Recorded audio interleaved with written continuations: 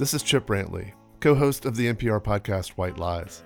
Before we found the man in Vancouver, before we sued the State Department, before we snuck into the graveyard of a federal penitentiary, all we had were the photographs. Photographs of a group of Cuban men standing on the roof of a prison in rural Alabama. That's this season on the NPR podcast White Lies. From KMUW Studios and part of the NPR Podcast Network, this is Books and Whatnot. I'm Suzanne Perez, KMUW's resident book reviewer. And I'm Beth Golay, host of KMUW's Marginalia podcast. This episode was recorded on March 1st, 2023. Any references to new or forthcoming and the like are relative. Hey, Beth. Hello, Suzanne. How are you this morning? I'm well. How are you? Happy March to you. I keep forgetting that today is March. Which means in 3 days it's March 4th. March 4th, the only date that is also a directive. I was going to say that. You wrote about that when you were at the Eagle. I did. And as a matter of fact, I'm thinking back, and I believe my March 4th column may have been my first Read ICT thing. It was like March 4th into reading, here's a challenge. I still think that's a lie, but I remember we started in January. Well, I'm going to go back and look at my Facebook. But March is St. Patrick's Day. So later in this episode, Beth and I will be talking a little bit about Irish literature and Irish authors. I'm excited because it keeps creeping into our conversations. So we're going to do a little bit deeper dive into that. Yeah. It's been, and it's not, like there's never been Irish authors, but it seems to be really part of the zeitgeist right now in literature. So nice word choice. I'm all about the $10 word this morning. But you know what else happens in March? What's that? That is the Wichita Big Read. Yes, it does. Woo woo! So do you want to talk a little bit about this year's book? Sure. The selection for the NEA Big Read Wichita this year is Can't We Talk About Something More Pleasant? And it's by Roz Chast, who is a cartoonist for The New Yorker.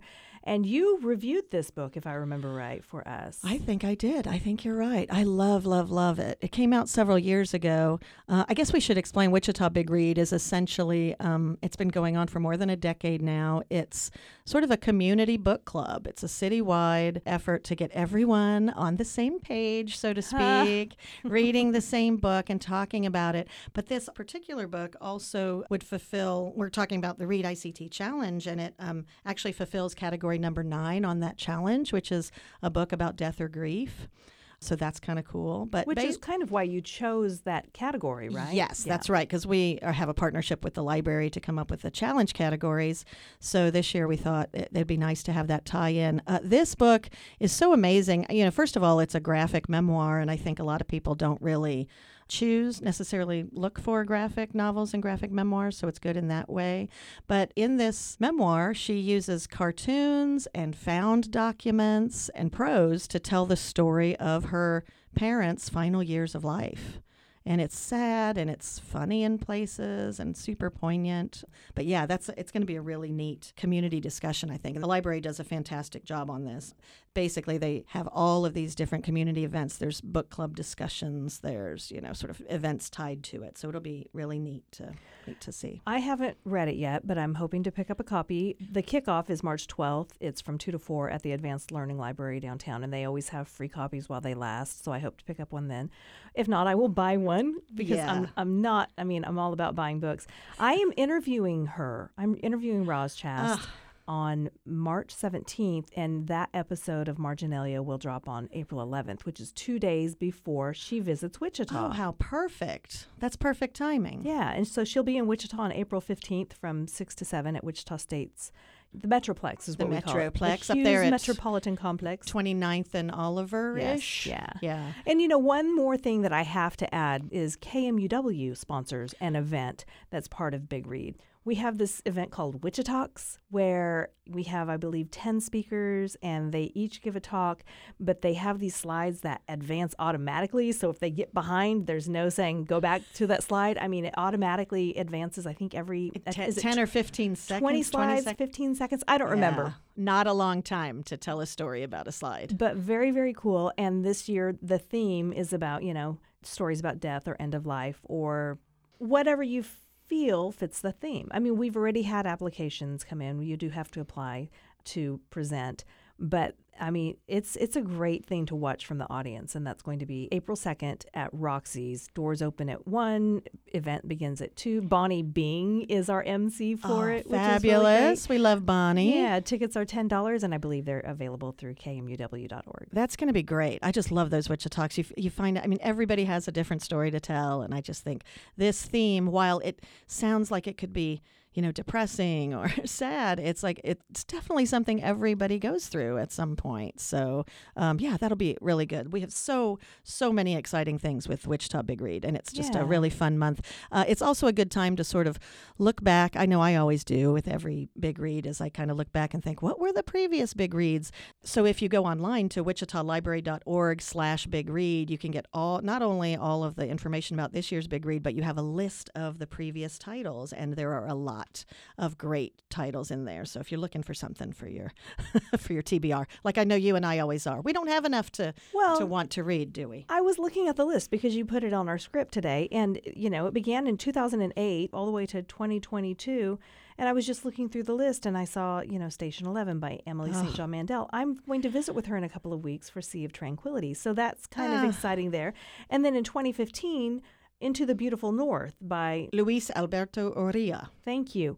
And he has another book coming out in May. I have a galley of it right here in my stack. Ooh, that's exciting. Yeah, so it is exciting to see authors and to kind of look at backlist and explore future titles. And it's such a varied list. And we are going to go ahead and include that list in our show notes too, I think. Absolutely. So you can find it conveniently there. But it's everything from Fahrenheit 451 to True Grit to My Antonia. It's really a great list. So anyway. Yeah. So let's talk about what we've been reading lately, Beth. Sounds good. I'm ready. All right. Why don't you? Ready. Okay, then. I'm ready. You go. You go, girl. You go first. Well, when we recorded last, it was exactly a month ago on February 1st, and I was frantically trying to finish a book so I could return it at the Super Bowl. I remember when we turn everything into a book thing. Yes. Follow up. Tell us how that went. It went really well. My hosts, Greg and Diana, were very excited. They sent an email out encouraging people to bring books if they wanted to do a book exchange. I took like 10 to 12 and came home with none, so that made me happy. That's a win for us. It is. And I was able to return Family Matters by Rohinton Mistry. And it was, oh my gosh, Greg, you were right. I'm so sorry it took me 5 years. It was an amazing read. I read and listened to it at the same time, as I want to do.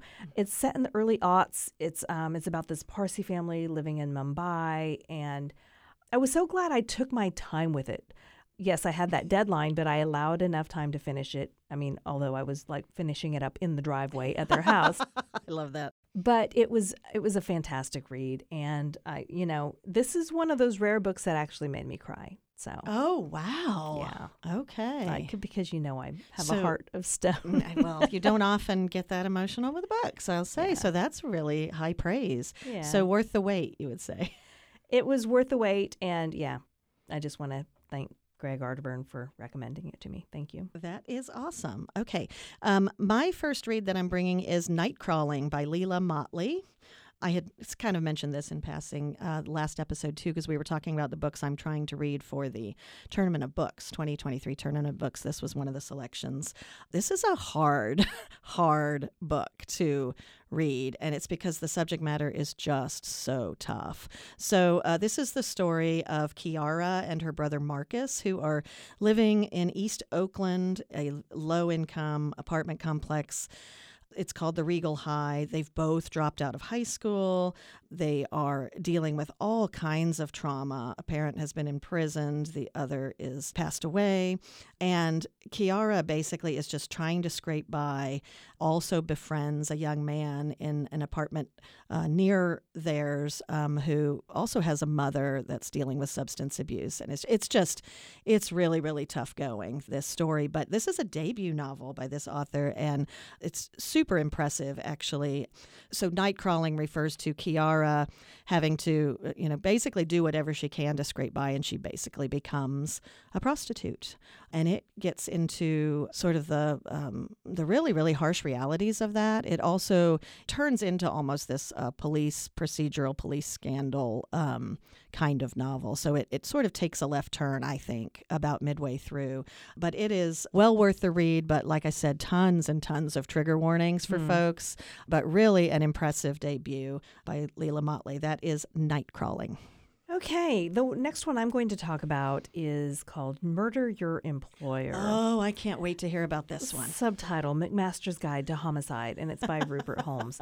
Rupert Holmes... If you like pina coladas. Rupert Holmes is an author and a playwright, and he's won Tony Awards for his shows on Broadway, but yes, he also wrote the pina colada song called Escape.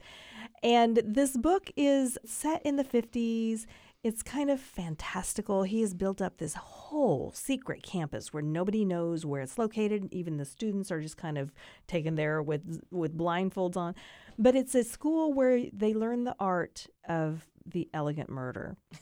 And this sounds, harsh, but the people behind the school, they have some ethics behind them, and they really have to make sure that the person deserves it, that nobody else will be hurt, that the world would be better off without this person and whatnot. So it's a fun conversation. It was a fun book. He said it in the 50s because people wouldn't be able to get away with these kind of murders these days. Isn't that, I'm finding that in a lot of books. It's like they're set just before DNA evidence or they're set just before cell phones. Exactly, exactly. So that was a choice that he made intentionally. It took him 12 years to write this book. And this is just one in a series. He plans to release one a year for the next 25 years, even though he'll be like 101 by the time that ends. That's when he'll wrap it up. So he envisioned this as a series when he began. That's so fascinating to me. I don't know how people do that. So this one is Murder Your Employer. The next one is going to be Murder Your Mate. Oh, and there'll be all sorts of murders then coming up. How cool. Yeah. And if I remember correctly, that one has a beautiful cover as well. It has a beautiful cover. It has, great illustrations throughout. But on the end pages, it has a map of the school. Which I love he said a book it took with like maps. 6 years to envision the school in his head. So I think he could walk around and tell you where everything is, even though it doesn't exist. But it fully exists in his mind. That is amazing. And I love a book with a map. Yes. Suzanne was just looking at the map, and it's beautiful. Okay. And you have a Marginalia episode where you talk to him, right? Yes. Okay. Yes. So that's Murder Your Employer, McMaster's Guide to Homicide by Rupert Holmes. All right. My next one is called Before the Coffee Gets Cold. This is a tiny little book in translation. It was written in Japanese, translated into English. I listened to it on Libro FM. It's a time travel story. It's about a little cafe in Tokyo called Cafe Funiculi Funicula. Forget about the Pina Colada song being in your head. You're going to have a new one. Funicula. So this little shop is off of a main street in Tokyo, but this shop has very special powers. It brews a very special kind of coffee and has for the past 100 years or so that lets customers have a very unique experience, and that's the chance to travel back in time. But there are several rules that go along with that. If they do, they have to understand that even if they go back in time, they cannot change the future. And also, they have to get back before the coffee gets cold. Wow, so they only have a few minutes, really. But it tells the story about 3 different chapters of time travel and people dealing with things that they want to go back and do. It was very beautifully told. Things that were left unsaid, mysteries that they want to figure out. There's one chapter is about the really fractured relationship between these 2 sisters. It's just a beautiful, beautiful book. So that is Before the Coffee Gets Cold. The author is Toshikazu Kawaguchi. That's Japanese. Very nice. Okay. Very nice. Okay, so the next book I'm going to talk about is titled Pineapple Street by Jenny Jackson. Can't wait for this one either. And you're bringing the stuff. There you go. Jenny Jackson is vice president and executive editor at Knopf. But this is her first novel. You will recognize her work, though, if you have read Gabrielle Zevin. Which I have, as a matter of fact. Emily St. John Mandel. Wow. J. Courtney Sullivan. These are authors that she has edited. Cormac McCarthy. Wow. Catherine Heine. Yes. So these are all people, except for Cormac McCarthy, but, call me. These are all people who have been on Marginalia. We've interviewed them. And so, just to visit with their editor is fun. And I loved talking to her because she was even saying what she learned from each of these writers. But Pineapple Street, let me talk about the book that she wrote. Pineapple Street is one of the fruit streets in Brooklyn. There's pineapple, orange, and cranberry streets in Brooklyn. I didn't know about this. I don't know that either. Yes. That's cool. So she lived on Pineapple Street when she wrote this, and this book is it's about a family, but, and it's about the trials that this family goes through, but a lot of it has to do with the fact that they are just super wealthy.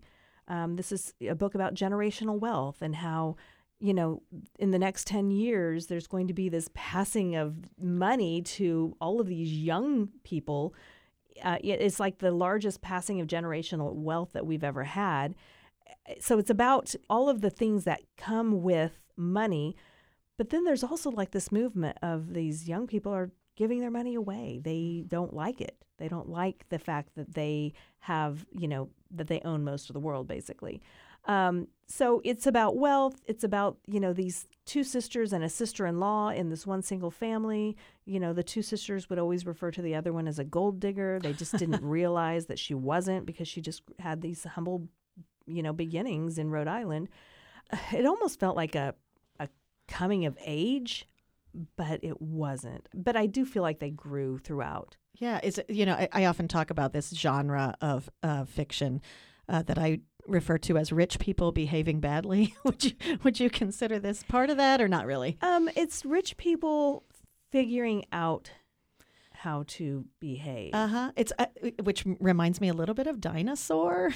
Oh, okay. That was sort of his journey, Gil's journey, knowing he's independently wealthy and just trying to come to grips to that. I haven't read this yet. Yeah, I can't wait. Like a couple of these people, when they got married, they had to ask their spouses to sign a prenup, and the spouses are like, that's all sorts of drama right there. But the others are just used to it. There was this one part in the book where rich people marry other rich people because it makes it easier. It's an accumulation of wealth. And they also are not going to worry that this person is going to know how to behave at the country club. This person they're not going to embarrass them. So they're in the same circle. Plus, they run in the same circles. Right. Rich people marry. That's just it's easier to take your rich friends on vacation because they're not there for your money. Wow. Stuff like that. Golly. So it was a good escape read. It really was. Yeah. Wow. I can't wait to read that. That's Pineapple Street by Jenny Jackson. Definitely on my list. Oh, the next one, my next read, Beth, is a Beth Made Me Do It. I read The Southern Book Club's Guide to Slaying Vampires by Grady Hendrix. I read it not because Beth had read it necessarily, but because she was talking about Grady Hendrix, and she had talked to him for his newest novel, How to Sell a Haunted House. It got me curious, and wow, am I glad I read this one. So my review of it is online now at kmew.org, so you can sort of read my review there, but I loved every bit of this. First of all, Grady Hendrix's writing it's horrific in parts. This book is definitely not for everybody. I'm not even necessarily that much of a horror reader, so some of the scenes were especially gruesome for me, but he has this great touch. In this one, he really deals with stereotypes and misogyny and wealth and privilege, and basically these women in a suburb of Charleston, which I'm also familiar with, so that was kind of neat. They form a book club where they're reading, just really gruesome true crime stories, the Ted Bundy, biographies and books about him and books about serial killers and vampires and all this stuff. And then someone moves into the neighborhood who is very suspicious, and and literally all hell breaks loose. Oh, wow. So anyway, but thank you, Beth, for, just sort of putting Grady Hendrix on my radar. And I really, really can't wait to dig into some of his past novels, which, Final Girl Support Group. I really I've gotten his new one. It's just, when you talk about like escape reads, to me, this is like just sort of mind candy kind of. But also, again, like he has like this really nice touch with his writing. And anyway, so you find yourself laughing at a line, and then the next page you're just kind of cringing. It was really powerful. That's called The Southern Book Club's Guide to Slaying Vampires by Grady Hendrix. If you ever have an opportunity to listen to one of his interviews, do so. I've talked to him twice. I met him back when it was My Best Friend's Exorcism came out. And he when he goes on tour, he kind of puts on a one-man show. Oh, I bet. He's just so fun to listen to and to visit with, and he's so well-spoken. And I really want to, the whole Einstein brain thing. I want to see his brain after his final demise. Just so original. Yeah. And so much fun. I should say here, too, that my husband, Andy, also read Southern Book Club after I read it because I was just sitting there going, wow, oh my goodness. You see someone reading a book like that and you're like, oh, I have to read that one. He read that one. And then he has since read Horror Store, which is the premise is a haunted sort of IKEA store. And the book looks like an IKEA catalog. It's just genius. Yeah. So that's Grady Hendrix. Yeah. Okay, so my next one is I Have Some Questions for You by Rebecca Makkai. I'm about halfway through it. I listened to it on Libro FM and then also read the book because Suzanne's picking up my copy right now. It's beautiful. This was so well done. Oh, my word. It's about a woman who is a podcaster. She dives into this true crime podcasting. This woman goes back to her boarding school in New Hampshire, Granby, New Hampshire. And it's nearly 30 years after the death of one of her classmates who was also her roommate. And this woman, Bodie Kane, she's gone back to teach a 2-week mini-mester. She's a film critic, film historian type person. So she's teaching a class on that. But then she also has these kids in her class and she teaches them about podcasting. And a couple of them decide to look into this murder because they believe the wrong person is in prison. So I don't know. This book was, it was told through first person. It's a first person narrative, but it has that second person. She's talking to somebody who was a former teacher there. And you don't know that for a while? You don't know that until the very end of the first chapter when she addresses him as Mr. Block. You're halfway through. There's this one chapter when we actually get to hear from the person in prison, which is remarkable. It's genius with the audio. Anyway, Rebecca Makkai she's so good at, she's just good at what she does, whether it's a novel or a short story. She is such a tight writer. And the one that was right before this, The Great Believers, it was a finalist for the Pulitzer. I think this one's even better. So wow. And it's so different than what she's put out in the past. When I heard this was a campus murder mystery, I was like, wait a second, Rebecca Makkai wrote a campus murder mystery? It's been described as The Secret History meets Serial, the podcast. Oh, okay. Well, I haven't listened or read either, but I know what you're talking about. I was talking to her. I did interview her, and it's out already. It came out yesterday, February 28th. I was talking to her about how even though this murder was 30 years old, there was this sense of urgency as I read it, and I just really loved that. So it was a murder mystery, but it's not like the killer was still lurking around the corner, if that makes sense. Right, and it's lovely also the way it's structured that she goes back to that really, really awkward time in her adolescence where she was just sort of, discovering herself, and her memory is so different.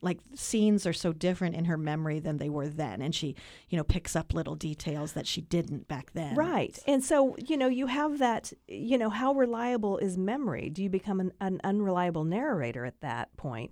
But then she also touches on, there are a couple of Me Too instances in this book where, things that might have happened to her in the past, how well is she remembering them today? Her husband is accused of this Me Too incident. How well does that accuser remember? And then I was also talking to her about how this whole span of the book, because it goes back 30 years, we are reading through that bridge of what we put up with 30 years ago versus what we will not put up with now. And it was just really fascinating. Right. Yes. And then there's that whole, and we could go on and on about this one, and probably would, but there's that whole storyline of our society's relationship with true crime. Oh, right. And how we glamorize, in some points glamorize it, and does that feed into, the whole. Exactly. Anyway, I loved it. Yeah. Well, I am going to actually wrap up my current reads with one of my favorites of the year. It turns out this quirky novel called Big Swiss by Jen Began. My review of this is also at kmuw.org. This book is about a transcriptionist for a sex therapist in town. And, that hooked me immediately. There's going to be, some some good stuff there. So this is the story of this transcriptionist, Greta. She starts again, transcribing notes from the sessions of this sex therapist. His name is Ohm, which is, every bit as pretentious and new age as you think. And he basically has a client that she comes to call Big Swiss. Her name is Flavia. And, she hears Big Swiss talking about the trauma in her life and becomes enamored with her and enthralled with her. And then there's a chance meeting at a dog park, and the story develops from there. But oh my gosh, this novel really, really a sexy novel in many parts. Not for everyone who doesn't like, who is, I don't know. But not for all sensibilities. That is a great way to put it, Beth. Not for all sensibilities. It's a mature novel. But man, her writing, the way she describes things, it's just, it had sort of hints to me of Ottessa Moshfegh, where it's just so bizarre and offbeat and quirky and bonkers. And anyway, I loved it. That was Big Swiss by Jen Beagin. And that was on my list this month as well, but I waited until you wanted to talk about it. What I loved about it, so this month I read 2 books where I did not interview the author, which is remarkable for me. Yeah, that's great for you. And not for school. Exactly. What I loved about this is that, she's transcribing these sessions, and it was just a fantastic, way to work on perspective, because we get this first-person perspective, and we're not even in the room, but we are in the room. She would have the dialogue of the therapist and the patient, and then would intersperse with her little commentary. Yes. Like, wait, what? And then she'd start transcribing or again. Shut up, stop interrupting. I loved it. Yeah. I love that structure, and it does make me want to go back into her backlist a little bit too. But wow, what a great novel. Yeah. All right, so let's talk Irish authors for March, Beth. Okay. I'm so excited about this. Me too. It's like we've been hinting at this for months and months, and it's all coming together now at St. Patty's time. It's like a date that finally showed up. So if I say Irish authors, Irish literature, what's the first thing you think about, Beth? Well, one that I love that's not really, he's not really a writer of novels. It's all right. But he, I've talked to him about the Irish troubles and everything. Oliver Jeffers. Oh. He's an artist. He illustrates kids' books, but he doesn't call them kids' books because they're just picture books for all ages. And he's incredible. Awesome. So that's what comes to mind when I think of Irish authors. And, also Sally Rooney is one. That was my first immediate. I'll let you do that. No. I'll just pipe in. Her. I can pipe in. No, Sally Rooney to me is the epitome of contemporary Irish authors. Mm-hmm. I mean, she has really made a name for herself, not only, for her, sort of millennial style novels, but also the fact that she's Irish, and Ireland plays a huge part in her voice and her tone, and certainly when you're listening to it on audio. Right. I know when I listened to Beautiful World, Where Are You? It was set in Ireland. It was, just wonderful Irish accents and wonderful to listen to. But she, comes to mind. So she obviously has written Normal People. That's probably her most popular novel and the most well-known. She also wrote Conversations with Friends. Mm-hmm. And as I said, Beautiful World, Where Are You? All of those, that's one of my favorites for sure. Since you say Sally Rooney, there's a clip I want to play. I mentioned that I interviewed Jenny Jackson, and she's an editor at Knopf. And I've interviewed maybe 6 to 8 editors who have also been authors in the last couple of years. And I always ask them, is there a book that you are working on or have worked on that you are excited about and would like to talk about? And their excitement is always, yes! And so I want to play this clip from my interview with Jenny Jackson. So I have this novel called The Rachel Incident by Caroline O'Donoghue that I just know is going to be a very big deal. It's the first time her adult fiction has been published in the U.S. She's an Irish writer, and this novel is set in Cork in the early aughts, and it begins as this sort of fun friendship story about this young woman and her gay roommate, and they're broke and they work in a bookstore and they're trying to find themselves. And over the course of 300 pages, it turns into this incredibly sophisticated story about finding employment in an economic recession and about bodily autonomy at a time when it's illegal. And about love and about what we actually think we deserve in this life. And I'm so passionate about the Rachel incident. So that's like 3 months in a row that this book has come into our conversation. My friend Jason Gobble, who works at Random House, he was so excited to recommend it to me, and he said it's like Sally Rooney, but funny. And so that's why, I think I mentioned it at our Read ICT. You did, that yes. we had with the library. The like launch. that would fit one of the categories. And then I just feel like it's almost fate that I visited with the author who was the editor for the Rachel incident. So that's Caroline O'Donoghue. She's an Irish author. This book doesn't come out until June. But I guess maybe I'll just try to talk about it every month until then. And then in June, you can see what all the fuss is about when it actually goes on sale. No, I love to hear editors get excited about books. Like you talk about Jason, and we're always, attuned to his recommendations because they really impeccable taste. Exactly, and it's so nice to have. And I really love this whole recent wave of editors turned authors too. That's kind of exciting. Yeah. One other Irish author I think that people should know about if they don't already is Claire Keegan. So she's the author of Small Things Like These, which came out last Christmas. It was kind of like the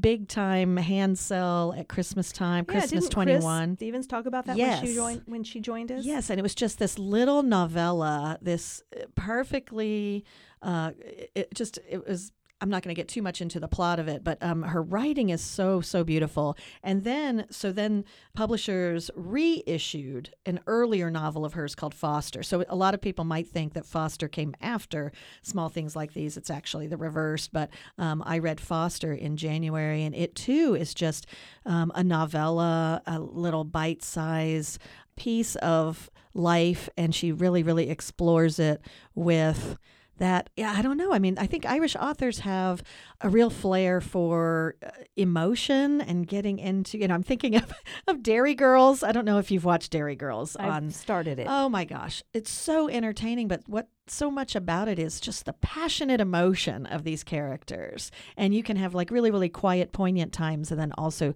fiery, crazy, funny moments. And that's what I love too about Claire Keegan's writing. Well, okay. You mentioned Claire Keegan, and I swear this is coming back around to her, but back at the beginning of the pandemic, I was helping my friends who have bookstores. I was helping them figure out how to do Zoom conversations and how to put them out on Facebook for people to see, so independent bookstores would not have to stop doing events. And one of the first ones I did was with this Irish author named Keelan Hughes. She was in conversation with Anthony Doerr, who... They met at a writing conference and they struck it off and they were great friends. And Anthony Doerr wrote All the Light We Cannot See and Four Seasons in Rome and just so many fantastic titles. Cloud Cuckoo Land? Yes. That was his latest. Thank you. I couldn't remember that. So they had a conversation, and Keelan hit it, she also hit it off really well with my friend Javier. And so once a month since then, Exile in Bookville in Chicago has hosted this online Zoom event that they put out. They record it, and you can either attend it on Zoom. You get this free ticket through Eventbrite, or you can watch it after the fact on their website. And so, like, Claire Keegan was one of her guests. She has a conversation with another author. She figures out the author. I mean, she's had a conversation with Roddy Doyle. She's visited with Kamala Shamsi. So they're not all Irish, but, Keelan certainly is. And her book is called The Wild Laughter. She's just so brilliant. I love watching just so I can see the questions that she's forming. It's fun to watch other people interview other authors. Right, especially writers interview other writers. That's fascinating. Yeah. And can we just say, yes, as horrible as the pandemic was, we have some really good leftovers from that. One of which is many, many more virtual events from bookstores. Yeah, I love that I they've hung on to that because, authors can only travel so much. That's right. So, one other one I wanted to mention is Tana French. The mystery author, Tana French. She wrote the Dublin Murder Squad series. Lots and lots of fans of her work. I read one of her novels. Very, very slow burn mystery with sort of police procedural relationships, between cops and victims and all of that stuff. I'm not necessarily a huge mystery author, but she is incredibly popular and Irish. I've never read her. Yeah, so that's one to explore. I really enjoyed my conversation with Louise Kennedy. It was Trespassers. That is just a few months definitely ago. on my TBR. Yeah, it was fantastic as well. So check that out. And then we cannot talk about Irish authors without talking about one of my all-time favorites, which is John Boyne. Yeah. And I think this was a Beth made me do it too, if I remember correctly.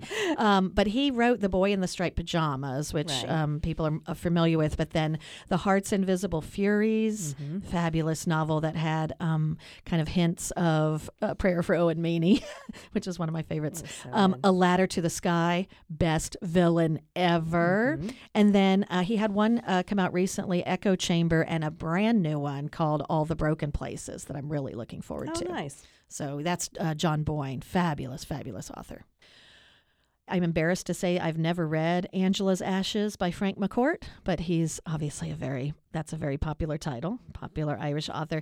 And then Emma Donoghue, who has written many, many short story collections and several novels, but she's probably best known for the novel Room. That was an incredible novel. Oh my gosh, told from the perspective of the child held captive in this room. Oh, fantastic. So yeah, that's a lot of good Irish goodness. It's like a shot of Jameson. Which I do love Jameson. Too bad it's Lent. You have one listed on here. I saw your list before we came, and I want to talk about it because there are 3 things that I kind of stumbled upon or recalled that tell me that this is a sign. And you put on the list the William Trevor short stories, right? Yes, and it's because you told me about this. Okay, I project. didn't realize Yes. that was why. That's all But right. you also wrote the 2009 novel Love in Summer, and in my mind, I was like, oh, I'll grab that book of stories from my shelf. It's like more than 1,000 pages. And then I knew I had a copy of Love in Summer here at the station. And I thought I will grab them for the picture. We have something to talk to you about, the photo that goes with our podcast in just a moment. But I don't want to leave this William Trevor trend. So the book of stories that I have, there's an author. I'm assuming here's another Irish author. Probably. So Adam O'Fallon Price, That which sounds reminds nice. me, Maggie O'Farrell. Oh God, how did Why we did leave we her forget? off? Yeah. Oh my gosh. Okay, but this author, Adam O'Fallon Price, in September of 2021, he started something he called the William Trevor Reader. And the plan was once a week, every week, he would read one story from William Trevor's The Collected Stories, and he would write about it. And so there are 85 stories. It's 1,261 pages. And he was going to start with a meeting in middle age and end with Kathleen's Field.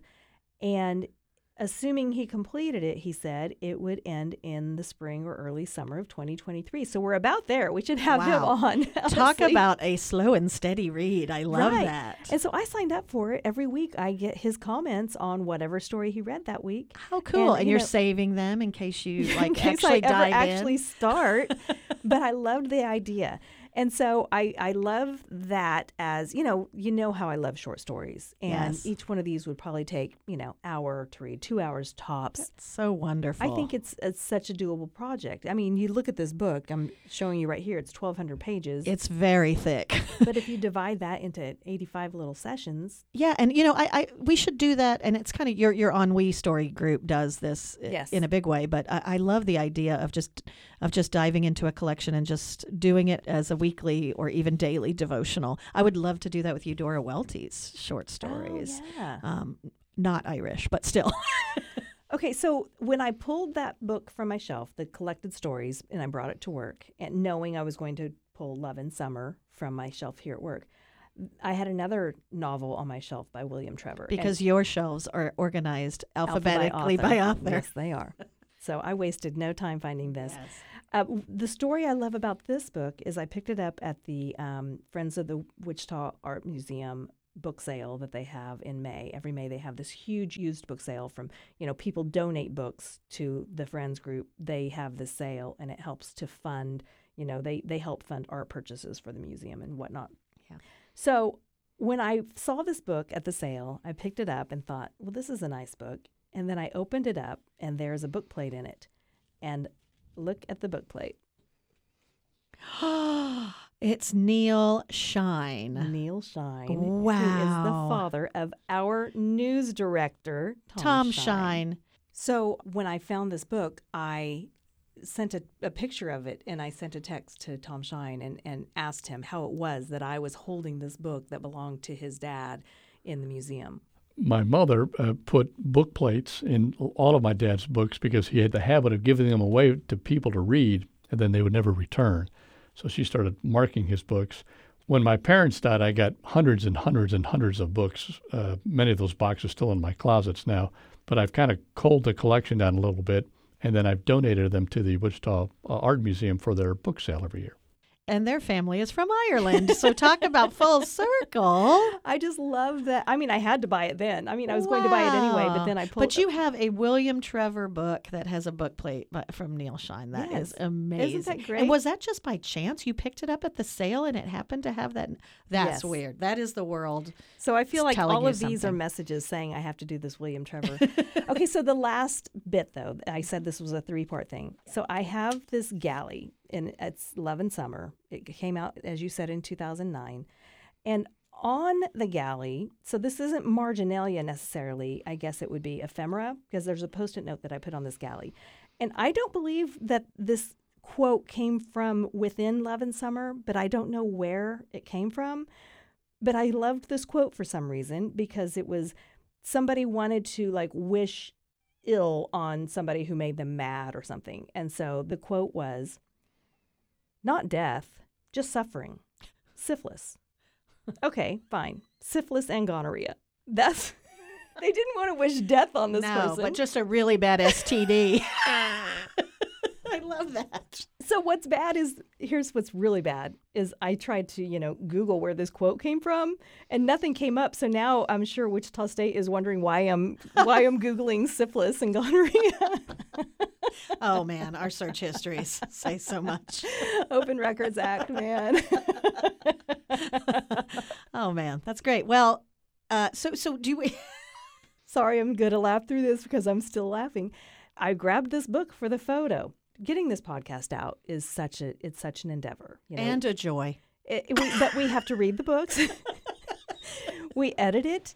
Yeah. But who would have thought that the hardest part of this podcast was figuring out the photo that goes with the post? I know, because every time it's like, do you really want another selfie of Beth and I, or a picture of a stack of books? I don't know. Readers do. They like to see, I don't know, I'd like to see books on Bookstagram and Book Talk. Which is why I think we have a brilliant idea. We do. We want you, listeners. Yes, you.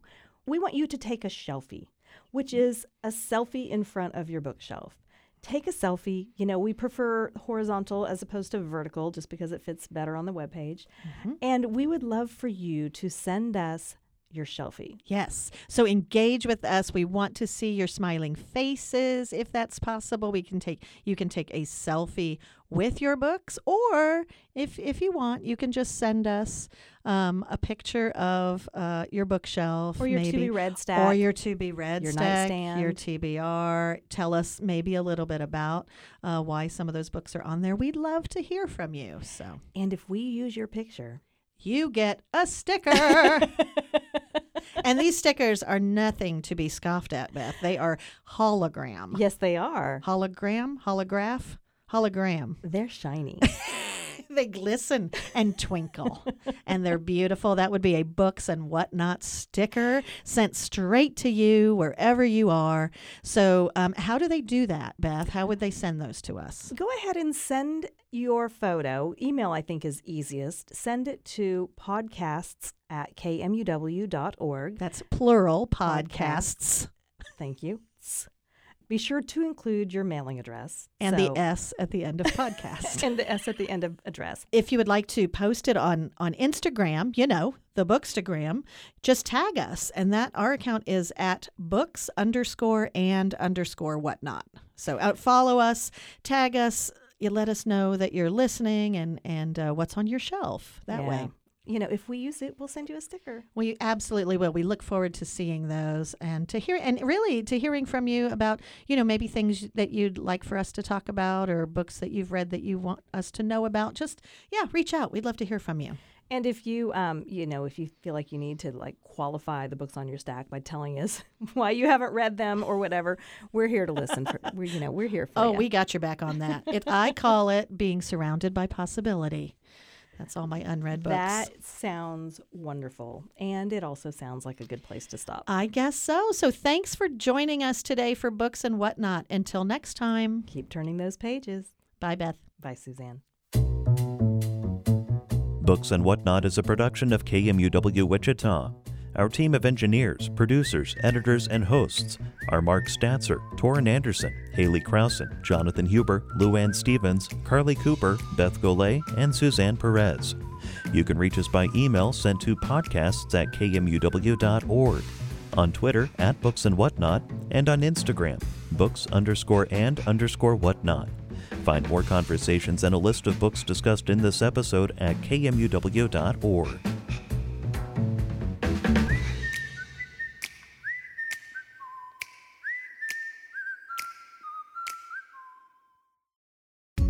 Sometimes the more interesting story lies beyond the pages of the book. Oh boy, this is a very good question. This is the right question. Conversations with today's leading authors on Marginalia, each Tuesday from KMUW, part of the NPR network.